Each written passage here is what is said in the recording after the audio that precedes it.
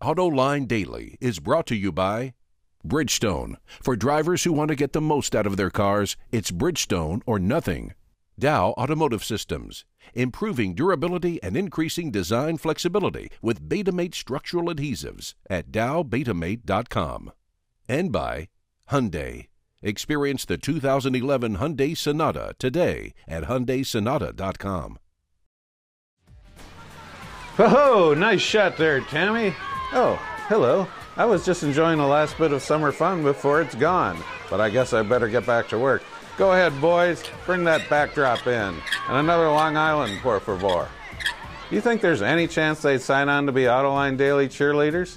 You're right. I better ask them after the show. Anyway, it's Thursday, the 15th of September, 2011. I'm Peter DiLorenzo, the volleyball extremist, bringing you the latest and greatest news from the world of cars. Let's get this show on the road. First off, if you're suffering from lederhosen overload, we have no news from Frankfurt today, thank goodness, except for this. Auto show extravagance is nothing new, but Audi has taken the art of display making to a whole new level. The Bavarian-based OEM built an entire pavilion in Frankfurt. To flaunt the sheer size of the thing, Audi posted a nifty time-lapse video on YouTube, which shows the structure being built. 52 days worth of construction is compressed into just 2 minutes. Hit the link in today's show notes at autoline.tv to watch the rest of this impressive video. Last year, Daimler and the Renault-Nissan Alliance partnered up to jointly develop and share technology for small cars, engines, and light commercial vehicles, all in an effort to reduce costs. Wards reports the CEOs of the two companies say the link-up is going better than expected and everything is on schedule. Architectures and engines will be used in the next generation smart car and Renault Twingo, which are due out in 2014. A new compact Mercedes will come out after those two vehicles, while a new Infiniti based on Daimler technology is being planned as well. While some out there may be disappointed with the design of the new Camry, buyers will like the fact that Toyota has reduced its price. According to Bloomberg, the window sticker dropped by an average of $550 for the 8 versions of the 2012 model. The company says they were able to do this by reusing old equipment and robots that came from the NUMMI plant in California, which closed last year. Even though the Camry remains the best-selling car in the U.S., its sales are down 7% through August. And speaking of best-selling models, the China Association of Automobile Manufacturers released its list of the most popular models in China for August. Topping the list for sedans is the Buick Excel, which fell just short of 24,000 units. Rounding out the top 5 are the Volkswagen Passat, Toyota Corolla, Chevy Cruze, and the Hyundai Elantra. The top-selling SUV in China last month was the Honda CR-V, with just under 17,000 units sold. It was followed by the Volkswagen Tiguan, Chery Tiggo, Toyota Highlander, and the Great Wall Haval H. The fans have spoken. Nearly 125,000 Chevrolet enthusiasts have voted with their mouse pointers, naming the 1969 Camaro as the best Chevy of all time. As part of its centennial celebration, the brand posted a survey on its website pitting various historically significant bow-tie cars and trucks against one another.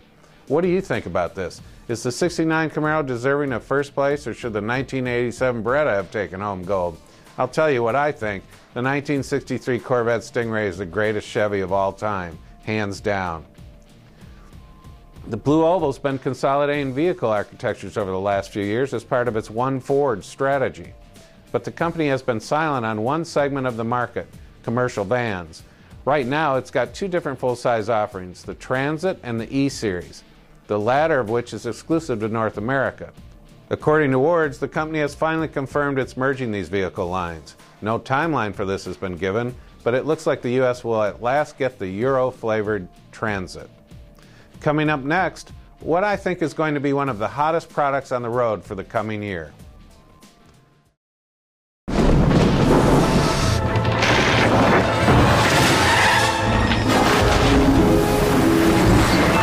drivers who want to get the most out of their cars, it's Bridgestone or nothing.